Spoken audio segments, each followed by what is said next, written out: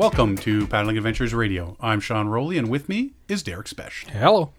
So we have a special guest in the studio today. We do. We started following this gentleman, just over a year ago. Mm-hmm. He was going out on this big, massive trip. And Crazy massive trip. Had no idea what it was. It was called the Great Loop. So we actually did a little read up on it and did a little explanation of what it was. And we've been following him for the last year, and he's finally finished his 9,000 kilometer, 5,600 mile, 14 and a half month trip. In studio with us this evening is Steve Chard. How's it going, Steve? It's going great, gentlemen. Thank you very much for having me. Well, first off, congratulations on your trip. Successful loop. Thank you. You're a looper, because apparently that's what they call them, loopers. The American Great Loop Cruisers Association is even sending me a package to commemorate my success. Wow. Really? I don't know what's inside it, because it's going to the UK. It's the secret handshake, key to the executive bathroom. I think I get a little pennant. Really? Oh, there you go. Well, how cool is that? You know? Yeah, so we started following you there, just over a year ago. Saw you were doing this trip and thought, you know what, this would be something to keep an eye on. And as you're coming up and through and up. Now you've got me confused. yes. I know it's crazy. Up the St. Lawrence? Yes, up the St. Lawrence. Up the St. Lawrence and through the canals, Georgian Bay, Lake Huron, Chicago, Illinois, Mississippi, Gulf of Mexico, a couple other things in between. We'll go through all of this. Yeah. And then eventually you made it all the way back to Halifax. I did. That's quite the trip. It's an incredible endeavor. It's the amount of effort and planning that must have gone into that is just mind-blowing for me. Well, it was 3 years planning, just over a year training. Yeah. And then obviously those well, not quite 14 and a half. The first half of the trip I paddled for 5 months, right? June until the second week in November, and then this year I left Florida on the 12th of January to get back to Halifax on the 16th of August. That's quite It was broken up with a 2 It was broken up with a couple break, months, yeah. A 2 month break. Well, that's fine. I mean, it's still the whole loop, right? So let's just tell everybody a little about you to begin with. You're a retired marine electrical engineering technician from the Royal Navy. Yep. You were on a submarine your entire career. Then you went in to become a ambulance driver and what we call an EMT here. Yeah. And you're retired from that now. Yep. And now you are paddling full time. Apparently he's sitting on his butt for 14 and a half months. Indeed, yes. I am going to have to find a part-time job when I get home. I can't survive just on my occupational pensions. Yeah, there you go. Yeah, until the British government decide they will give me my state pension when I hit 66. Oh, you still got a few years to that. Yeah. So what else do we need to know about you? Whereabouts from England are you? I'm from the county of Dorset. I live in a small village called Piddle Trenthide, on the River Piddle, about 7 miles north of the county town of Dorchester. Okay. I am a Dorset man, and my hometown is a town called Bridport. But I moved across to Piddle Trent. Bridport was the home of the rope and netting industry. Oh, okay. In England, from the time of Henry VIII creating the Royal Navy. And also, would you believe, the hangman's noose was invented in Bridport? Well, it's known as the Bridport dagger. Hang on a sec. Can we get a demonstration here? yeah. Happen to have some rope right here. Yeah. Mm-hmm. Wow, we got a history lesson now. Yes, absolutely. Using That's awesome. smart little particles tonight. Yeah. Well, that's cool. So you just decided one day. Now, you got a book. How does one decide to do something like this? Well, I wanted to do something to commemorate hitting age 60. Okay. And I've always been a bit of a fundraiser. It was instilled in us when I was at high school. Right. That we'd always do sponsored walks and things like that for a little local charity or something. And then when I joined the Navy, British military units have always traditionally fundraised every year for a different charity. Okay. I think it keeps bored servicemen, gives them something to do. Gives them something to do. Gives over them the something to holidays. do. So we would always traditionally raise money for a different charity every year. So that carried on throughout my naval service. Right. And then I've always been a serious runner. So I would always run half marathons and 10Ks, usually to fundraise. And that culminated me in running 3 marathons between 2006 and 2008. Wow. And that knackered my hamstring. So I took up cycling, and for my 50th birthday I cycled 500 miles across the mountains of North Vietnam. Wow. I had heard about that one. That you did the cycling and through Vietnam. Yeah, that was a great trip. That really was. 500 miles in 6 days, and we did a combined descent of 30,000 feet. Wow. Which is great because you also had the descents. yeah. That was a fan. And I then did a third different form of fundraising. I did something called the Great North Swim, which is a mile open water swim in Lake Windermere in England's Lake District. So Wow. I'd done these 3 different things, and I thought I got to do a 4th different thing for my 60th. And I used to kayak as a teenage Sea Scout. Okay. So I thought, I'll learn to kayak again, because I had lost all those skills. Right. I had a sit-on-top kayak from about the age of 55. Just a bit of fun with the guys I worked with in the ambulance service. Right. So I suddenly thought, let's get back to serious sit-inside kayaking. And I was going to do 120 miles over 4 days.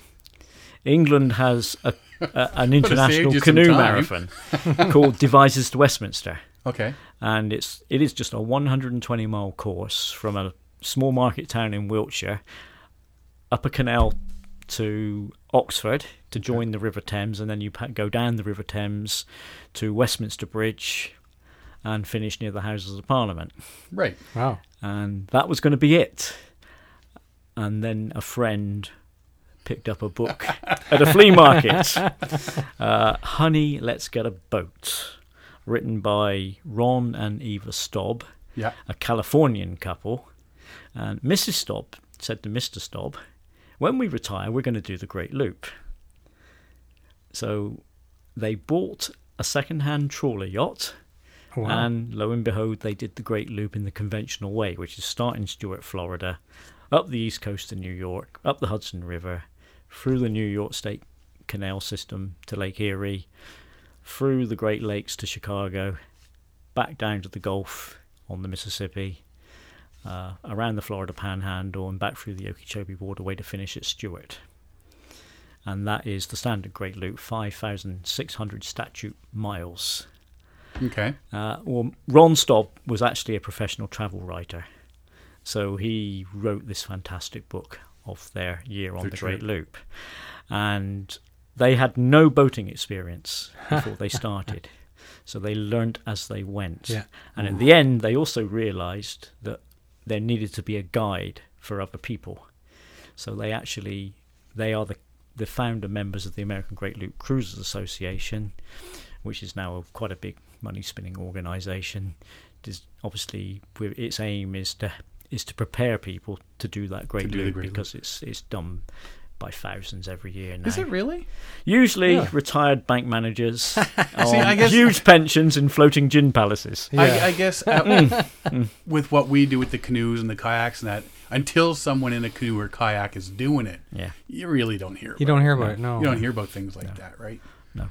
You know, I I mean, yeah, it's just like, I'm sure the people that are doing all the Great Loop have no idea what the meanest link is, Exactly. No. Yeah. right? So, yeah. So there's a huge service industry related to the Great Loop now. You know, affiliated marinas, right? you know, and all sorts of things. So you can just book ahead, tell them you're doing the Great Loop, and they'll have a slip ready for you, hopefully. Yeah. Yeah. Pipe band every time you land in a different port. Yeah. Wine, women, and song every Yeah. port. Oh yeah.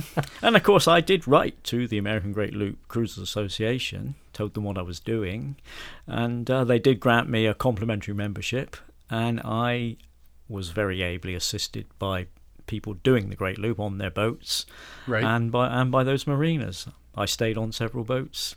Nice. I even got piggybacked on one. That's a story for later.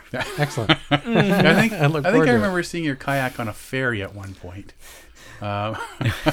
Well, yeah, the St. John to Digby ferry. Yeah. because it was too difficult. Yeah. Well, there's point. get there's, around the Bay of there's Fundy, parts really. when you're in a kayak or something like that. You gotta be using your smarts, and you gotta know when to call it, and Yeah. you know when to slow down, that sort of thing. But I'm sure we'll get into all that. So it all started because someone gave you that book. Yep. Do you want to call that person out? It changed my mind. No, I'm not even. I can't even remember who it was. It was a female friend, and she said, "I thought of you immediately when I saw this book." So it's her And fault. She didn't even know that I was planning a kayak trip. Oh, she okay. did not know. So it came at just the right moment. Divine And intervention. I've obviously got that character that when I knew the Great Loop existed, I just thought to myself, That's it. this has got to be done in a kayak. And of course I researched it, found out that it has been done on numerous occasions, usually by Americans or Canadians. The person who really inspired me, there was a guy called Jake, I'm not sure if I'm going to pronounce this correctly, Stachovac. He's from somewhere like Minnesota. Right. And he actually wrote a book of his Great Loop, which he did in 2010, Portage to Portage, a town called Portage. And he did it by canoe or kayak? And he did it by kayak. By kayak as well. So they're out there. So he did also do the coastline in New England. Right. He didn't do Nova Scotia and New Brunswick, but when he got to New York, he did paddle up to Maine, and then go back down to New York, and then go up the Hudson. And So you didn't go near New York then on your trip? yes, I did. Oh, yeah, did you go- did you go right I went into New York Harbor. Okay. And actually had a week off in New York. There's very, very lucky to get in contact with a non-profit organisation called the Downtown Boathouse, who provide free kayaking for anybody in New York. They have a huge boathouse at Pier 26 in Manhattan. Right. And they looked after my kayak for a week. Oh. And one of the board of trustees let me have an Airbnb apartment for free. Oh wow, nice. Yeah. Wow. So I had and then they portaged me past the East River, so I could paddle out of New York along the Connecticut coastline towards Cape Cod. Right. Nice. Well, that's cool. So That's cool. the help I've had has been amazing. Yeah, that's incredible. So let's, because I know we're going to have about 15,000 stories to hear tonight. Oh. That's par for this course for this show. Yeah. You know, your route left Halifax June 1st, 2018, Yep. north along the coast of Nova Scotia, New Brunswick. If you're listening at home, you might want to get a map of Canada and Yes. North America. I went inshore of both Cape Breton Islands and Prince Edward Island. Okay. Yeah. So Up the St. Lawrence Seaway. that's where things changed a bit. Right. When I got to Campbellton, Campbellton on the New Brunswick side and Listegouche on the Quebec side, I was already about 3 weeks behind schedule. Right. Because Oh, of okay, the horrendous weather you had last spring into summer. Yeah, last year was the good year. We had to scrap me going around the Gaspé Peninsula, unfortunately. Which is Derek was just there. So the guy I bought my kayak from, he had a friend in Gaspésie who came down with his Volkswagen Beetle. Oh. Would you believe? And we put my kayak on the roof of a Volkswagen Beetle on 2 swimming pool noodles. Okay. And wow. we conveyed it right across the Gaspé Peninsula to a place near Matane, I think. Saint Saint-Andemont? No. No? It's gone. It's gone for the moment, but it's on my Facebook page somewhere. But I had to go across the Gaspé Peninsula by road. Right. We put me back in, as I say, near Matane, and then I did go to Rimouski, Okay. saw that Oberon class submarine that Derek saw. I could only paddle 4 days up the St. Lawrence again because of the westerly winds. I got to a small village just before Rivière du Loup, and then Pierre had to come back again and road portage me past Quebec City and Montreal to the Hawkesbury Dam on the Ottawa River. Oh, okay, yeah. So my experience of the St. Lawrence was not as much as it should have been. Yeah, I was just there this summer. It was fantastic. It was flat, calm, just light ripples. See, if you would have started this June. I know. Crazy. All the high water levels. Yeah, really high water levels. Yeah, I don't know how that would have affected a trip this year as opposed to last year. But I did do about 120 miles up the St. Lawrence. At least you got to be on it. Yeah. Was it what made you choose to begin your loop in Halifax? My was it brother, seasonal weather, my brother married a Nova Scotian. Ah, that's the sole reason. Yeah, because I was until my brother talked me into starting my loop from Halifax rather than from Stewart down in Florida. Okay. And of course you have to season follow. So that's why I started in June as well, to be up north in the summer. So Phil and Jean live on St. Margaret's Bay, just south of Halifax. Yes. Okay. So that was my base camp, and I also had to choose a couple of Canadian charities to paddle for.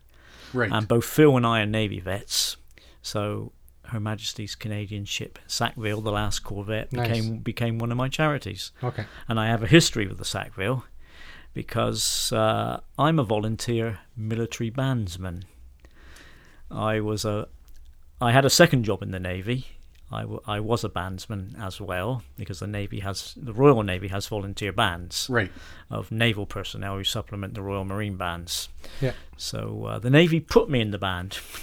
What instrument? Cornet. Okay. Cornet. So all my time in the Navy I played in the band, and then kept that hobby going when I left the Navy, joining local brass bands, and then getting roped into a volunteer military band as well. Nice. So in 2007, I think it was, I actually attended the Halifax International Military Tattoo as a volunteer worker. Oh, really? And I did have an ulterior motive. I wanted to get our band invited to take part in the tattoo. Yeah. And now I'm going to shame my old bandmaster. I got the band invited to the Halifax Military Tattoo, and the bandmaster turned it down. Oh, no. Said that we, as a bunch of civilian volunteers, all working for different companies and things like that, he said, we can't possibly get the time off to all of us the same fortnight to go to the Halifax Tattoo. But you got to try. He turned it down. I've never forgiven him. So anyway, while I was at the tattoo, I worked in the props department, and the lady heading the props department was a member of the board of trustees for the Sackville.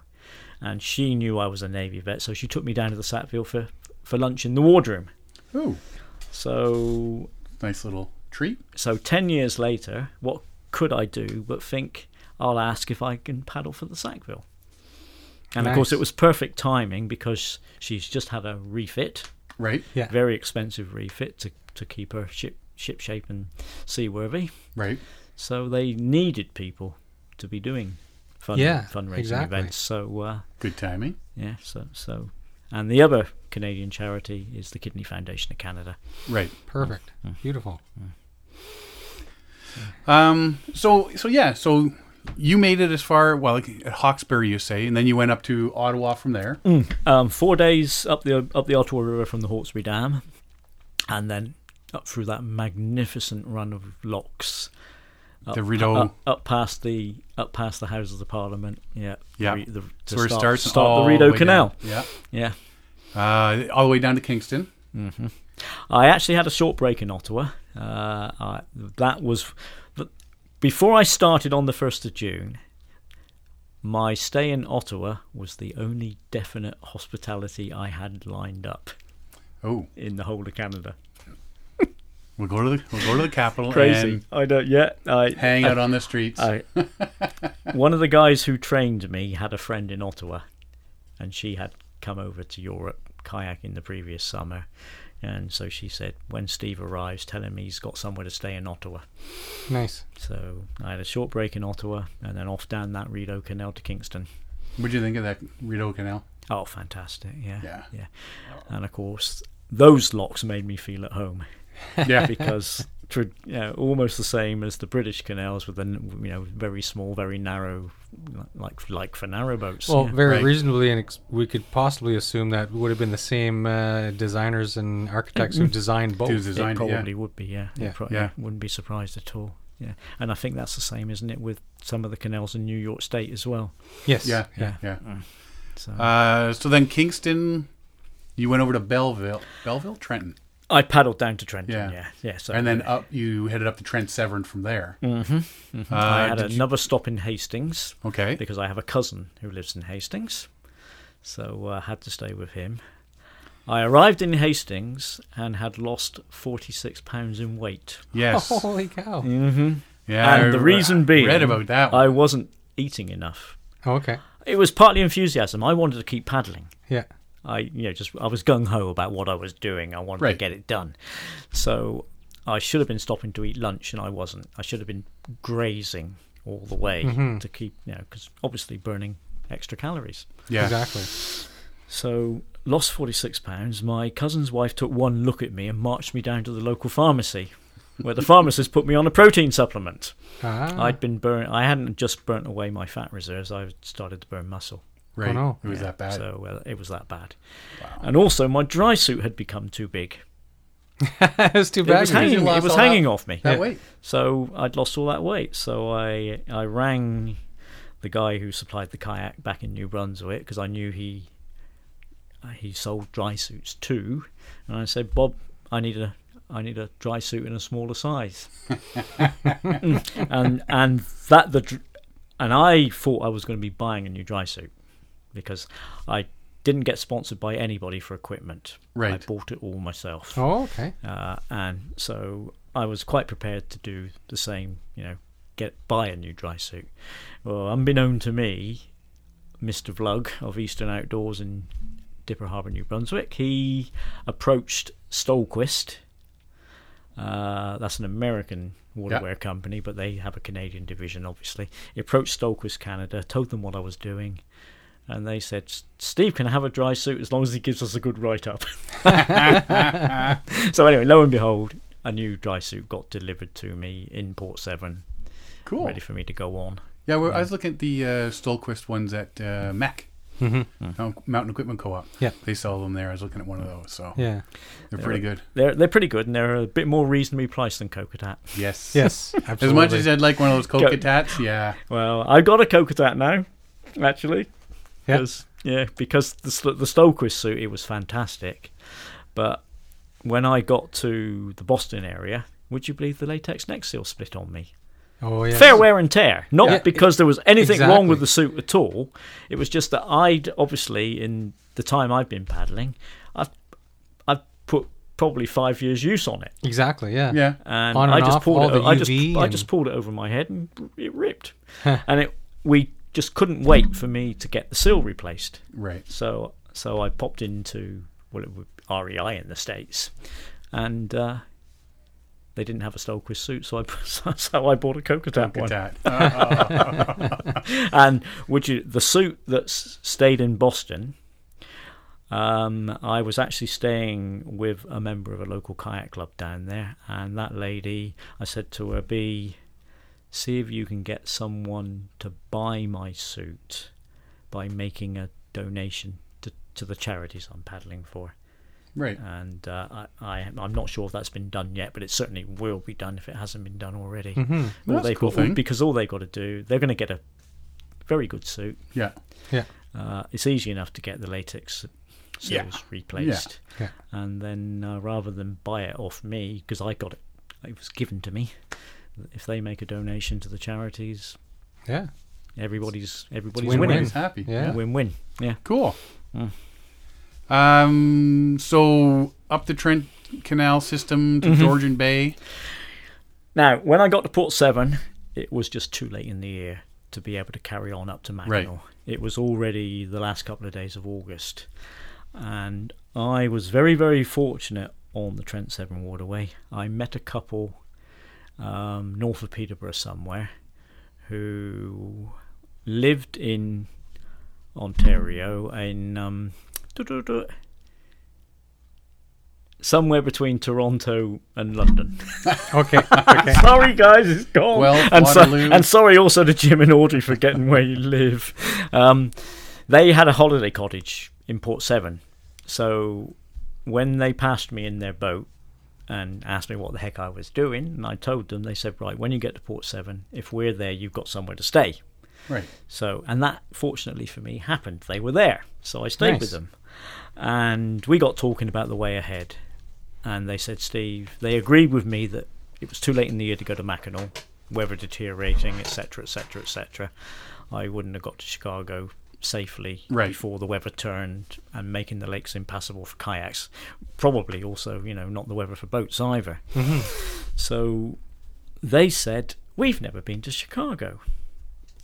Road trip. We're going to, road trip. We're going to throw your kayak on our trailer and we're going to take you to Chicago. What a stroke of luck. Yeah. It's been absolutely, I think there's some sort of guardian angel been looking over me. Yeah. Well, you know what? When people, it's catching. Things like that is catching. When you see somebody that's, you're doing this big loop and you start looking at it like, that's awesome. And and they're like, well, it's getting late in the year. You know what? Let's give them a ride to Chicago. Yeah. Let's help them out do this. They help you out and they get to participate in their own way. And so all the way across Ontario, all the way across Illinois. Yeah. Sorry, not Illinois, Michigan. Yeah, Michigan. To Illinois. To Chicago itself. To Illinois, to Chicago, yeah. And when we got to Chicago, we just found the Chicago Yacht Club. Right. Okay. Very, very posh yacht club. Okay. Very exclusive. Knocked the door, said, guys, this is what Steve's doing. Do you think you could store his kayak for him overnight? And he'll paddle on tomorrow down that wonderfully named Sanitary Ship Canal. There's a lock that comes off Lake Michigan. Right. Straight into what they call the Sanitary Ship Canal. Ship Canal. Because you know the story about Chicago, the city of Chicago, reversing the flow of the Illinois River? Yes. Yeah. I don't know that story. Yeah. All the sewage used to flow into Lake Michigan. Okay. So the city council decided they had to do something about this, and they actually, just with shovels, dug out the bed of the Illinois River. So it wouldn't flow into Lake Michigan, but it would flow towards the Mississippi. Ah. So how they kept it secret. It all flows downhill. It all flows. They revert. To get rid of this, they didn't build a sewage system. They actually reversed the flow of the river, redirected their sewage to somebody else. And I had to paddle through that. There are signs every 100 meters Don't drink the water on the Sanitary Ship Canal saying, "Do not touch the water. Do not touch it." Yeah, it's highly industrial area. Yeah. Oh, yeah. I can imagine there's everything in it. Throughout the 19th century and so on, and it's just filthy. Wow. Yikes. And I paddled it. My boat just melted away. Wow. Wow. That was one of my... the day I left Chicago, I miscalculated the distance to the first lock. Right. And I ended up paddling for about 3 hours in darkness. Oh. And couldn't find anywhere to camp. You just couldn't get out, couldn't get off the river. Right. And so I ended up at the lock, my first lock in America, to find that the lock keepers were totally unhospitable. Oh. No, you can't stay at the lock. This is this is prohibited territory, security, and all the rest of it. Right. And I had to beg them to say, guys, look, there's nowhere I can go. Can't I just roll up beside my kayak by the lock gate and disappear in the morning? And thankfully they did say yes. When I told them I was paddling for Disabled American Veterans, one of the American charities I'm paddling for, they turned out to be veterans themselves. And okay, so there you go. They turned a blind eye, but they were complete opposite to what I'd so far encountered right on the Canadian waterways. Right. Yeah. Yeah, because they'll let you camp at the locks. Yeah, they got campsites at all the locks. Yes. Yeah. Well, we just did the big Yeah. lock and paddle on the weekend there at Peterborough Lift Lock, and they said, you want to camp? Yeah. Just register, make sure we know, and either ones that you can camp at, sort of thing, and. They're supposed to charge you to camp at the Canadian locks, but once they realised I was paddling for charity, they never charged me. Right. So. Well, that's cool. Very lucky. So you stayed there, and then you were gone And first thing in the morning. Gone first thing in the morning. Yeah. And then I found that Americans are just as hospitable as Canadians, because what I've been doing is, if I had, because I very rarely had accommodation lined up, Right. was just seeing a row of cottages on the bank. Right. Of whatever it was, river, canal, seashore, seeing a row of cottages, coming ashore, knocking a door, saying, guys, this is what I'm doing. I need somewhere to camp or stay tonight. You don't ask to stay. You say, can I camp round here somewhere? And so often that led to an invitation to the guest room. Oh, very nice. A hot meal and a hot shower. Which is nice. Quite often a bed for the night. Right. If they couldn't take me in, it was, you can camp in our garden, or put your sleeping mat down on our garage floor or something like that. Right. So it's been fantastic. So you carried a tent with you. Yeah, got a tent. So if you needed, but I obviously did anything I could not to have a wet tent in the morning. Yeah. Yes. So a few people have said, Steve, you were supposed to camp every night. You accepted far too much hospitality. Well, if you're going to be out there for over a year, I think you're going to take it when it's offered. You're going to take it when it's offered. Free meal and whatnot. But I mean, if people are offering you a meal and stuff like that, that gear you're carrying, that just makes it last that much longer, right? It does. Which is perfect. I mean, I always had about a week's supply of meals on board. I carried a bag of rice, a bag of pasta, a bag of oatmeal, right, a few tins of sardines, ham and chicken. I never fished. No, my fish came out of tins. And also I was obviously carrying those dehydrated meals that you can buy in places like MEC and REI as a backup. Yeah. And I usually had 2 gallons of water on board, or 1 gallon of water and 1 gallon of Gatorade. Because the big supermarkets sell Gatorade by the gallon now. Yeah. Oh yeah. Did you have a water filter? Yeah, I carried one, but didn't have to use it. Okay. I had it for for emergencies. Emergencies, yeah. But I was always just able to find potable tap water that I could fill up your jugs and fill up my jugs every day. Yeah. Which is perfect. Yeah. That makes things a lot easier. A lot easier. I mean, like we do our backcountry trips, and you have no use or like no access to anything like that, so you're got to make sure you're bringing your water, and you got to carry everything, and there is no store you can go to pick it up. So if you got people along the way that are saying, "Yeah, come on in," and that's perfect. Yes, right. It's ideal. Yeah. So down the Illinois River. Well, on my notes, it's the Illinois Rover. I saw that. I was wondering, what's this Illinois Rover thing? It's the Illinois Rover. So he was hanging out with dogs. Yeah. The Irish Rovers. Oh, I met plenty of dogs. To where it met the Mississippi in St. Louis. Quite about 40 or 50 miles north of St. Louis is where it met. It joins the Mississippi at a place called Grafton. Okay. And then you go down about 10 or 15 miles to Alton, and that was my first experience of one of those huge locks and dams on the Mississippi. Oh.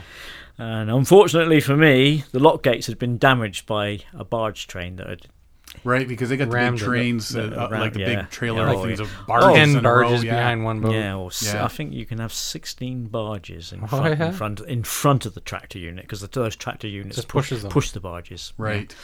And so the place I camped at, actually I stayed at Alton Marina the night before, and the harbour master said to me in the morning, as he saw I was getting ready to push off, he said, "Steve," he said, "there's been an incident at the lock. It's shut. So he said, we'll telephone the lockkeeper." So we did, and he said, "It's going to be out of action for 3 days." Oh. So the harbour master told told the lockkeeper what I was doing, and the lockkeeper he said, well, you can portage, I shouldn't let you do it, but you can portage over the dam. So as long as you do it over on the Missouri side. Yeah. When we're not looking. When we're not looking. Discreetly. So I paddled across to the Missouri side. There were a bunch of guys fishing off the dam, and they helped me carry all my gear across and launch me again on the downstream side. Cool. And then I headed for St. Louis and a couple of days off.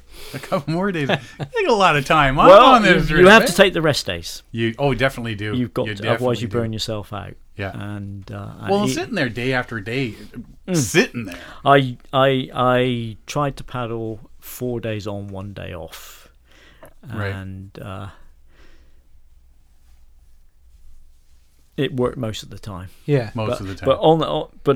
But there were times when I paddled 6 days in a row, right? Because the weather was perfect. I was going Take down to advantage. Mississippi with the current when you can. Take a chance when you can.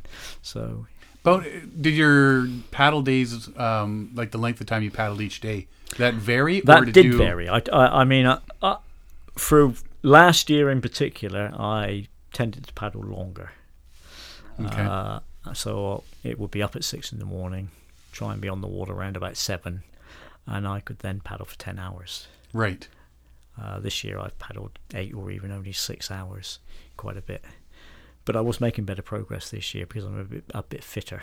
Not carrying all that extra weight, are you? I've put some of it back on. Well, and that was my thing is, from when you started, back in 2018, and then as you progressed, by the time you were at least halfway through your trip, you had to have routines. You had to have figure out better ways to do things, better foods to eat, better ways of doing things. Yes. It was a huge learning experience. I imagine from the first half of the first. Because even though I trained quite extensively for a year before I left to come over here, it was just endurance paddling. I wasn't coming, eating as well. Coming ashore to camp every night and having a meal. I was throwing the kayak on the car and going back home again. Right. It was just putting the miles in. I had the kayak loaded, so But there wasn't the experience between end of paddle day and beginning of next paddle day. I had to learn as I went. Right. Yeah. But obviously, I am a pretty disciplined guy, so I'd been told, this is what you're going to have to do, Steve, by people who've done these types of expeditions before. Right. And it was easy enough for me to actually get myself into that way of thinking. Yeah. Right. Get up, get going. Yeah. Clear the campsite. Don't leave anything behind. Yes. Yeah. Unfortunately. What did you lose? There were a couple of times I left a couple of things behind. Is there a list of things that you've now lost? I left a sleeping mat behind on one occasion. Okay. Yeah, and got given an old U.S. Army one. In return, which got me to Florida. Yeah. I left. I left my tent poles behind one day. Your tent poles? Yes. Oh, that's a detriment. We got those back. Yeah. Crazy thing to do. Don't know how the hell I did it. How'd you get them back? Somebody went and got them for you, or? Yeah. Managed to ring up and say, guys, I think I left my tent poles behind. Now, the craziest, silliest thing was something just as stupid as leaving a baseball cap behind. When I was approaching the Kanso Straits, I stayed with a wonderful elderly couple just south of the Kanso Straits. Left in the morning and didn't realise I'd left one of my baseball caps behind. Oh. Would you believe my host drove 20 odd miles up to the Coast Guard unit at the Kanso Canal? Yeah. said, you've got a kayaker coming through in a few hours' time called Steve, kayaking the Great Loop. This is his baseball cap. Can you give it to him when he arrives? Yeah, at least it's like So only I 20 turned miles, up. right? I called up the Coast Guard on the radio and said, kayaker wants to come through. Can you open the lock gates for me? And he said, Steve? I said, yeah. He said, we got your baseball cap. Wow. Yeah, but like you say, I mean, that stuff was- like that is. I mean, in a kayak, you're only going so far in a day, right? So it's not like they've got to. Oh, we got to drive for 6 hours and Yeah. get him his cap. No. Oh, by the way, you're the first people I've told that I left the tent poles behind. Oh yeah. I now you've told everybody. I've told everybody now. I didn't post it on Facebook. No, but most of my mistakes I've posted on Facebook. Okay. I've to tell What happens? because people need to know what Yeah. can go wrong. You know, Yeah. I got lost twice. I posted it. Yeah. You know, minor, navigation errors. Yeah. Yes. It happens. Silly navigation errors. Yeah. Yeah, I mean, if people think that we're going through all our trips, no problems. There's always. There's Yeah. Yeah. I mean, the first silly navigation error was, would you believe, on Lake Simcoe, on the Trent Severn Waterway. It was a very, very windy day, and I knew I had to coast hug the eastern shore of Lake Simcoe. Right. Well, 3/4 of the way around that eastern side, I decided, let's use the wind to carry me across to the northern shore. And I can't remember I was going to go up towards Aurelia. Yeah. Well, obviously that meant hitting the northern shore, turning west, and then turning north again. Okay. Well, I didn't realise it, but the wind had blown me further west than I thought. Right. I hit the shore, didn't double check where I'd made land, Turned left instead of right. turned left instead of right, Went to Barry. Yeah, I got quite a few miles done in the wrong direction before I looked at my compass. I should have turned north by now. Why am I still on a westerly bearing? Shit. I immediately I realised what I'd done. Went ashore, spoke to some locals who confirmed what I'd done, and they saw my exasperation. They said, Steve, stay here tonight and we'll run you up there tomorrow morning. So another one of my little cheating portages, but a sensible one. Yes. Yeah. Because I'd done the mileage that I would have done anyway. Yes. Well, But- you know what? But I told everybody what I'd done. Yeah. You know, you don't, In the don't grand because scheme of you it. don't want someone else to do the same thing. If you're doing the whole loop, you're there to do it to have fun. Yeah. An adventure. Yeah. So, I mean, if you make a little goof and somebody helps you get back on track, so There's be no it. harm done. No harm No done. harm. Yeah. Now, question for you: when you say your compass, were you actually using like an actual compass and map, or did you have like I've got GPS I've got a bow. Oh no, this was an actual compass mounted at the bow of the kayak. Okay. I also have a silver compass on the deck in front of me. Right. But yes, I do. I did have a GPS as well. as well? Yeah. But I just wasn't sure if you'd be like being the old Navy man there. Like, are you actually still using the old compass? I Yeah. usually carry one in all my gear. Yeah. Sextant, map, You know? and compass. Yeah. Getting the sextant going in the morning. in the evening. No sextant. Yeah. But yeah. Oh yeah. Can't no. paddle today. Can't see Because the of stars. course, part of my preparation was to do the navigation course, Right. tidal and coastal navigation course. Yeah. Because even if you have got the electronics, they're going to fail one day. Yes. Yeah. You've got to be able to do it the old-fashioned way. Yeah. And I read at one point that like you're sometimes a mile offshore to get around rocks Headlands and things stuff like that. Yeah. And Oh yeah. it doesn't take much to get blown farther. I was offshore, very right? rarely out of sight ashore, but I did go offshore quite a few Yeah. times. And if that's the time that your navigation electronic equipment fails, Exactly. you want to have that extra. And and I have paddled in fog, and Yeah. needed to have a compass bearing. Oh, because yes. I did not. Yeah. Yeah. I've paddled in whiteouts and needed a Oh compass. yeah. And, oh yeah. A couple of whiteouts. Yeah. That's fun, isn't it? So where were heading down the Mississippi, and eventually you said you got bored of the Mississippi and the big boat traffic. So you made a detour, which Well, the even on the Tennessee Tom Bigby waterway, it was just as boring as the Mississippi. No detriment meant to people who frequent the Mississippi and the Tennessee Tom Bigby waterway, but for a sea kayaker, going down the rivers was just a doddle. Yeah. How I did have some fun was I would ride the wake of some of those barges. Oh yes. Some of the really, really heavily laden barge trains could only manage about 5 knots. Right. Usually they'd be doing about 8 knots. So you could surf and ride their wake. But on the ones that were slow, I could actually come up alongside behind them and actually ride their wake. And a couple of the skippers thought it was absolutely hilarious and loved it. And a couple of the skippers started getting stroppy and loud hailing me and saying, "Go away." It's like that mosquito. Yeah. Swat him. So it was fantastic, yeah. And that took you all the way down to the Gulf of Mexico. That took me into Mobile Bay, and Alabama, right? Alabama, yeah. A couple of days before I actually got to Mobile itself, I landed one night, found a couple of cabins, landed, and camped on the porch of an empty cabin. Okay.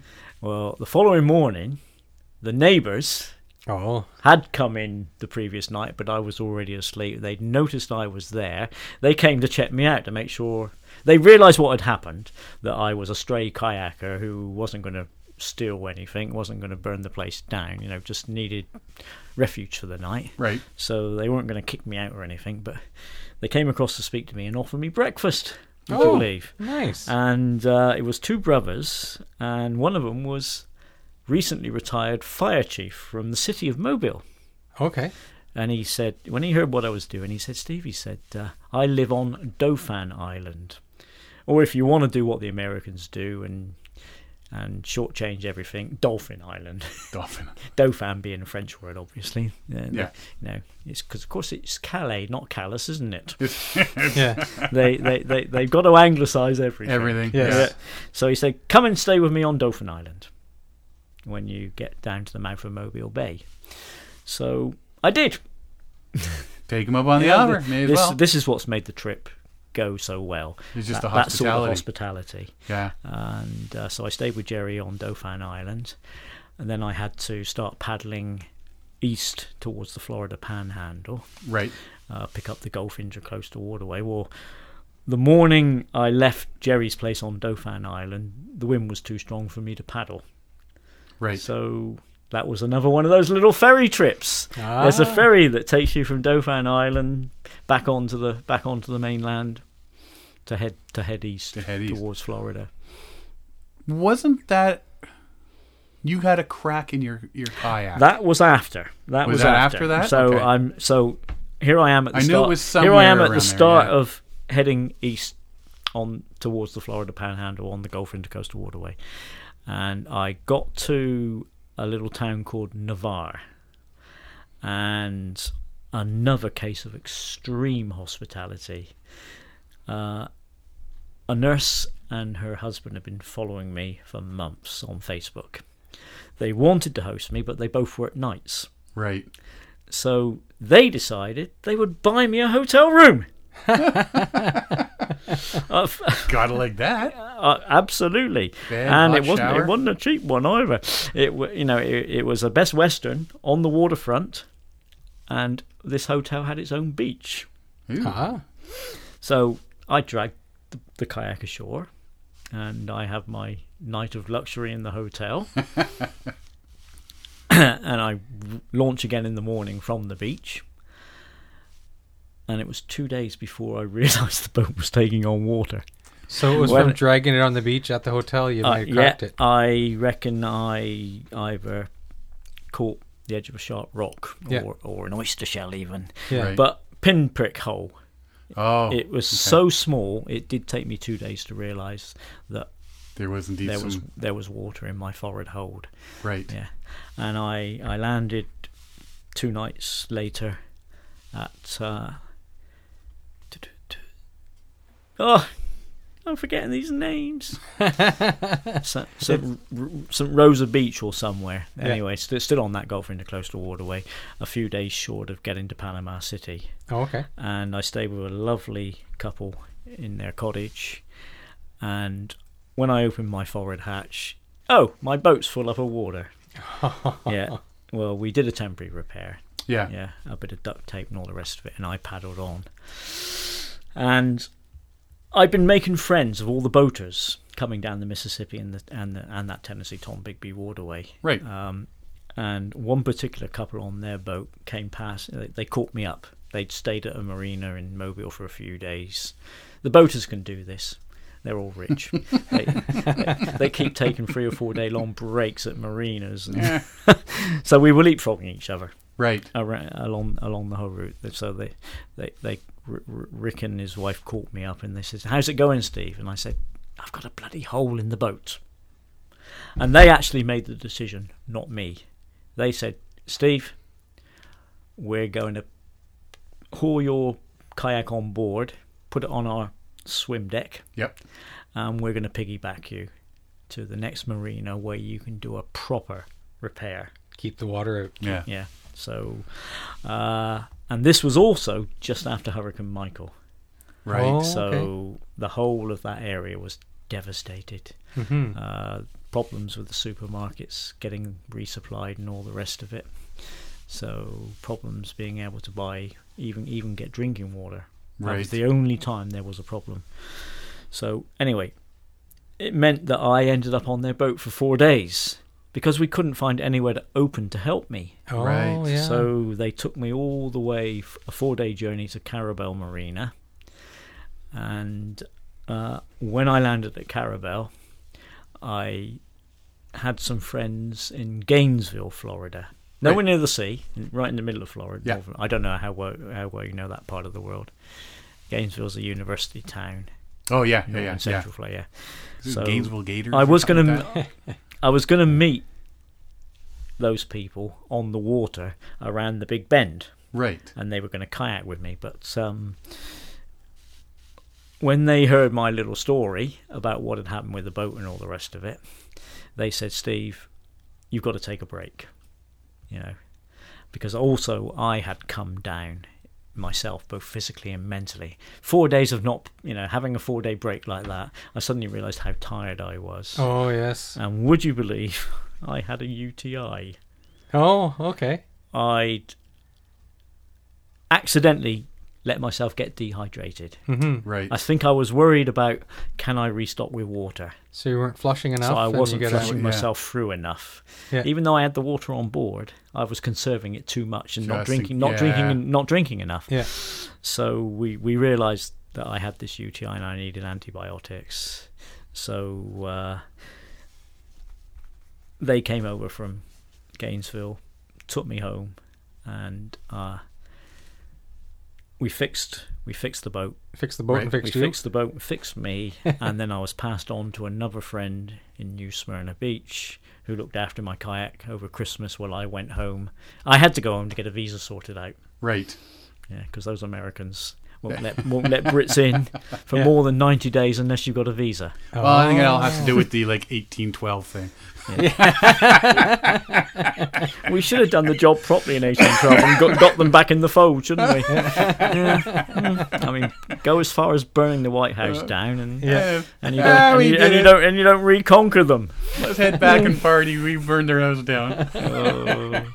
So you had like a health insurance and stuff like that to Yes, cover you? And... but I didn't actually use it. I was very, very fortunate in that Susie and Mick had a friend who kayaks, who always has a course of antibiotics in his, Oh, there you go. just lying there in his medicine cupboard. Yeah. Just in case. So we knew enough about that we could self-diagnose Okay.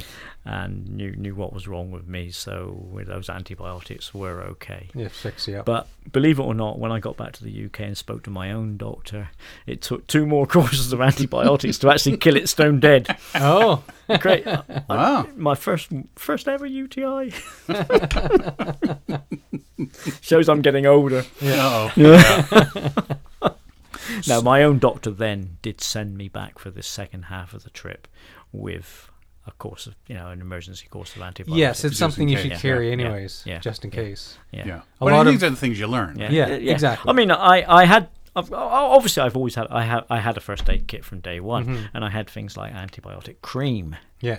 for a cut or something Exactly. like that. Blisters. But I didn't think about needing. Yeah, because just in case of a case of food poisoning or in case of a UTI or anything like that. Like I follow a few people who do a lot of deep ocean travel, sailboats, and they live in the Caribbean and stuff like that. And they always have this big bag of various antibiotics and penicillins and stuff like that. I was carrying anti-diarrheal tablets. I was Yeah. carrying, those sort of things, but hadn't thought maybe I need just a general course of antibiotics for something like we just described. Yeah. Yeah. So live and learn Yeah. the hard way sometimes. So, when I was taken in Gainesville, my intention had been to paddle down to Fort Myers Okay. and then go through the Okeechobee Waterway. Right. In fact, I was going to leave my kayak in Fort Myers Beach over Christmas with the Canadian couple who took me from Port 7 Oh, to okay. Chicago. everywhere, eh? They actually said, Steve, we always snowbird in Florida. We have a property in Fort Myers Beach. The people that So own the company you I can- work at, same deal. Fort Yeah. Myers. Yeah. Yeah. So when I was in Gainesville, before I flew home for Christmas, I actually did take a little road trip down to Fort Myers Beach to explain to them why I wasn't leaving the kayak with them when I went home to the UK. So I did actually lose quite a few more miles by not paddling all the way down to Fort Myers and through that Okeechobee Waterway. But my Floridian friends said, we're not going to let you paddle the Okeechobee Waterway. It's far too polluted now. Oh. Sugarcane corporations have devastated Lake Okeechobee Right. with their fertilizer runoff and stuff, all the chemicals. Was We've- Okeechobee not? They have these blooms now, red Yes. elk Yeah, elk yeah. blooms Heard and about things it, like yeah. that. We get the blue And and the green. blame is being put on the sugarcane corporations. Right. Whether or not it's it's 100% them, I don't know, but they're Yeah. having huge pollution problems with it. But So was they said it's not. Okeechobee not one of the big bass fishing lakes? Oh, I don't know, but it's a huge lake. Yeah, I want to say it's one of the Heavily populated with alligators as well. Did you come across any? Did you see any? The first alligators I saw were on the Tom Bigby River Okay. as I was coming down towards Mobile. Yeah. But they just swim away from you. Right. They're just as scared of Yeah. us as we are of them, unless they think you're going to endanger their young, and then they will attack you. Of course they Just will. like a bear would. All animals Yeah. are like it. The Don't big corner them. the more scary thing was the water snakes, the water moccasins and things. Because they don't care. They just Because come they in. they will attack you. Yeah. No, just But come right up I on your pretty road. soon learnt to you would see what might be a Oh, twig. the head the- tweaking the in head. the and you hair. think, is that a branch of Or a is tree it a or a snake? twig, or is it a snake? But I learnt to recognise when it was a snake because the snake's head would move, whereas a twig would just keep Just bouncing, bobbing up yeah. and Yeah. down. But the snakes didn't go for me, no. Yeah. And then the other thing, a big thing I encountered, of course, in Florida were the manatees. Oh yes. Oh, the right. There's a slow-moving- beautiful Yeah. picture on my Facebook page of a couple of manatees underneath Yeah. my kayak. Your kayak, yeah. Incredible. But that was actually a recreational paddle at Silver Springs. Okay. So Yeah, I didn't see manatees on out on the intercoastal waterway. Okay. Yeah, that's what everybody goes down there to paddle to see. Yeah. To see Is the the manatee, not the manatees. alligators, they or were- snakes. They were wonderful. The manatees. Everybody wants to paddle with the manatees. I never got to actually stroke one, but I did get to see a huge herd of manatees underneath us. Yeah, Right. That's pretty cool. yeah. That's really cool. We heard stories from now you've paddled with Alan Drummond. He had been down in that area with John Van Berger, and they had manatees trying to chew the labels off the side of their kayaks. Yeah, I've So heard they of were it. just kind of rolled up and Yeah. started sucking on the side of the kayak. There's another story about suckling on my kayak. Oh. And that was when I got to Maine. Okay. We'll wait till the end. Yeah, wait till the end. We got to keep things in Make a sequence. note of that one. Yeah.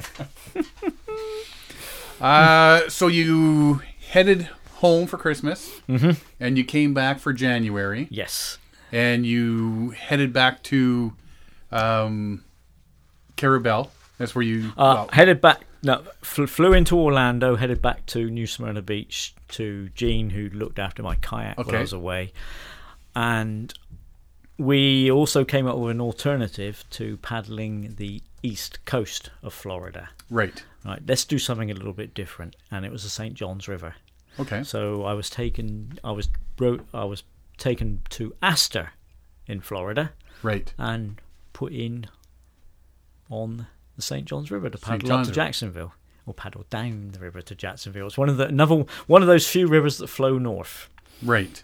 Okay. Yeah, Now, so Jacksonville was a bad spot for you. Jacksonville was a bad spot for me. When just we go south through of- the troubles you have come across, that's. Would you say that was your biggie? That was the biggest. That was the biggest. That was the biggest. Yeah, I had the wind against me all day, and knew I wasn't going to make the public boat ramp that I wanted to land at, unless I wanted to paddle in darkness, Right. which I've tried to avoid. So I did my usual. I looked for a row of cottages on the waterside to land and just knock somebody's door and ask for help. Please, can I camp somewhere around here? Saw 4 or 5 cottages, all with access to the water. Chose one, tied up to the ladder, climbed up into the garden, saw some movement in the house, so I waved at the guy, started walking across his lawn. He came out with 3 Dobermans, Oh. which they ringed. The dogs just ringed me. Right. He had them under perfect control because I could see what type of dog they were. They would have ripped me apart if he'd let them. Right. He had a knife in his hand, started shouting and screaming really awful abuse at me. Terrible language. Never heard anything like it in my life as a sailor. Even as a sailor. No, he went berserk. He wouldn't let me get a word in edgeways. Who the fuck are you? Why are you trespassing on my land? Get out now, Hang on, mate. I'm just wearing a pair of shorts, a pair of sandals, and a PFD. Can't be any danger Just to come him. ashore, yeah. He could, he wasn't having any of it. Get off my land. If I had had my gun to hand, I would have shot you. And he actually meant it. He meant it because they can do that. Yeah, down they that can part shoot. of the world, Yeah. can't they? And lots of shoot first, ask questions later. Yeah. He just refused to listen to me at all. Forced me back into the boat. I tripped over a log, broke my prescription sunglasses. Huh. Yeah, I know, it's really stupid. He just wanted me out of there, Right. and he got me out of there. Wow. So either very So- paranoid or We don't know what it was. Maybe hiding drugs. Maybe. Right. Yeah. But of course, there was no point in me going to the police. I mean, Yeah. legally, I was trespassing. Yeah. Yeah. But 9 out of 10 people will say, "Who are you? What are you doing?" yeah. Yeah. Get the story out of What you and is- let you get talk. the story out of me. Let me talk. Yeah. Nope, not him. So I backed off, paddled away, got to the Mandarin Park boat ramp in darkness. I was shivering. I was shaking. I was in shock. I didn't realise it immediately, but I now know I was in shock. Right. Yeah. And I decided I had accommodation lined up for the following day with a kayaker in Jacksonville. So I rang her and I said, Heather, this has happened. I'm not sure what the hell I'm doing. And she was sensible enough to realise. She said, Steve, I'm not letting you camp there tonight. I'm driving down to pick you up. So she jumped in her car, drove, out of her way completely to come and get me and take me home. Then, when we got back to her place, we realised I actually was showing symptoms of having flu. Oh. First time in my life I have ever had flu. Huh. Really? I've always had the flu jab. obviously working for the ambulance Right. service, Yeah. my employer wanted me to have the flu jab. Yeah. They provided it free. So it was the first year I didn't get a flu jab, and lo and behold, I get flu. They get the flu. I've had severe. I'd never had flu before. We've been waiting for I you, couldn't, Steve. I couldn't do a thing. I couldn't do a thing for 5 days. It was, Oh, wow. It was that bad. Genuine flu. Yeah. So while I was under with that flu, Heather, some paddler as her Facebook ID is, she got on social media. She contacted as many kayak clubs, kayakers, organisations, all the way up the east coast to the main border to say, this has happened to Steve. We cannot let it happen again. And the offers of hospitality just Nice. flooded in. Start Yeah. coming in. Yeah, yeah. Yeah. All it takes is one bad apple, and everybody's. Yeah, everybody Yeah. was so ashamed of what this guy had done. Yeah, you know. like you say, when he's got 3 dogs, that Oh, he was just a nasty piece. Yeah. He would have done it to anybody. Yeah. yeah, It was, you know, he makes wasn't- you wonder. He was that type of person. You know, some sort of white supremacist, Yeah. or something like that, or Yeah. you know, anything, Exactly, yeah. anything, but Yeah. just the A little worst too type, extreme. the worst Yeah. type of redneck going, Yeah. wow. and you know. And usually, redneck to me is a term of endearment. But not in this case. Not in this case, no. No. It's unfortunate. Yeah. So how long were you in Jacksonville? 5 days. 5 days, right? 5 days, yeah. And then you And then we put me back on the water to go up the Intracoastal Waterway towards Chesapeake Bay. well, I think we'll call it an episode for today. We'll cut it there. Yeah. It's pretty cool, the loop that's Yes. that he did. Yes. And a lot of things still to come. There's a lot to absorb with what he's encountered and the bits and pieces that he's come across, and I'm looking forward to sharing the other half of this interview with Steve Chard next week. Yeah, like I said, in the meantime, if you want to go and check out the Great Loop, just Google it and you'll see they actually have a Great Loop Adventure site or something like that. I can't even remember exactly what it is, but it's a big thing. And they've got these pennants and everything that they give to the people that have actually done it. You become a member and you register everything. This is like a big deal. It's funny how this podcast opens up windows into other kind of themes of what people do in their time, right? Like this Great Loop is normally what people would do. Like people do it in kayaks, sure, and somebody's done it on a jet ski, but normally it's done by yacht or by motor sailors and stuff like that. Big sleep-on boats. Exactly. And but you know, if I was to have my way, I think you know, if I was rich, I'd do it on a big old boat. Big old boat, yeah. But I think it would be. I don't think I'm capable of it. I don't think I could do 14 months of paddling, but like Steve did. But I would definitely be.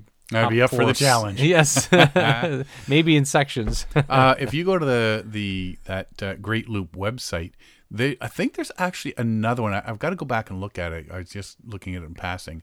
But it looks like there's one that goes all across the top of the States or Canada, all the way towards almost to the West Coast and down.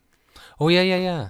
So like, I mean, it looks like there's a couple versions of the Great Loop. Yeah, there must be an official loop, or is it just there's a sort of couple of them, I loosely think. governed? I think maybe. Yeah, I think it's loosely governed, but it's basically, here's the loop. You can make a couple little dipsy doodles to change things up, that sort of stuff. Yeah. But it is pretty cool to see this.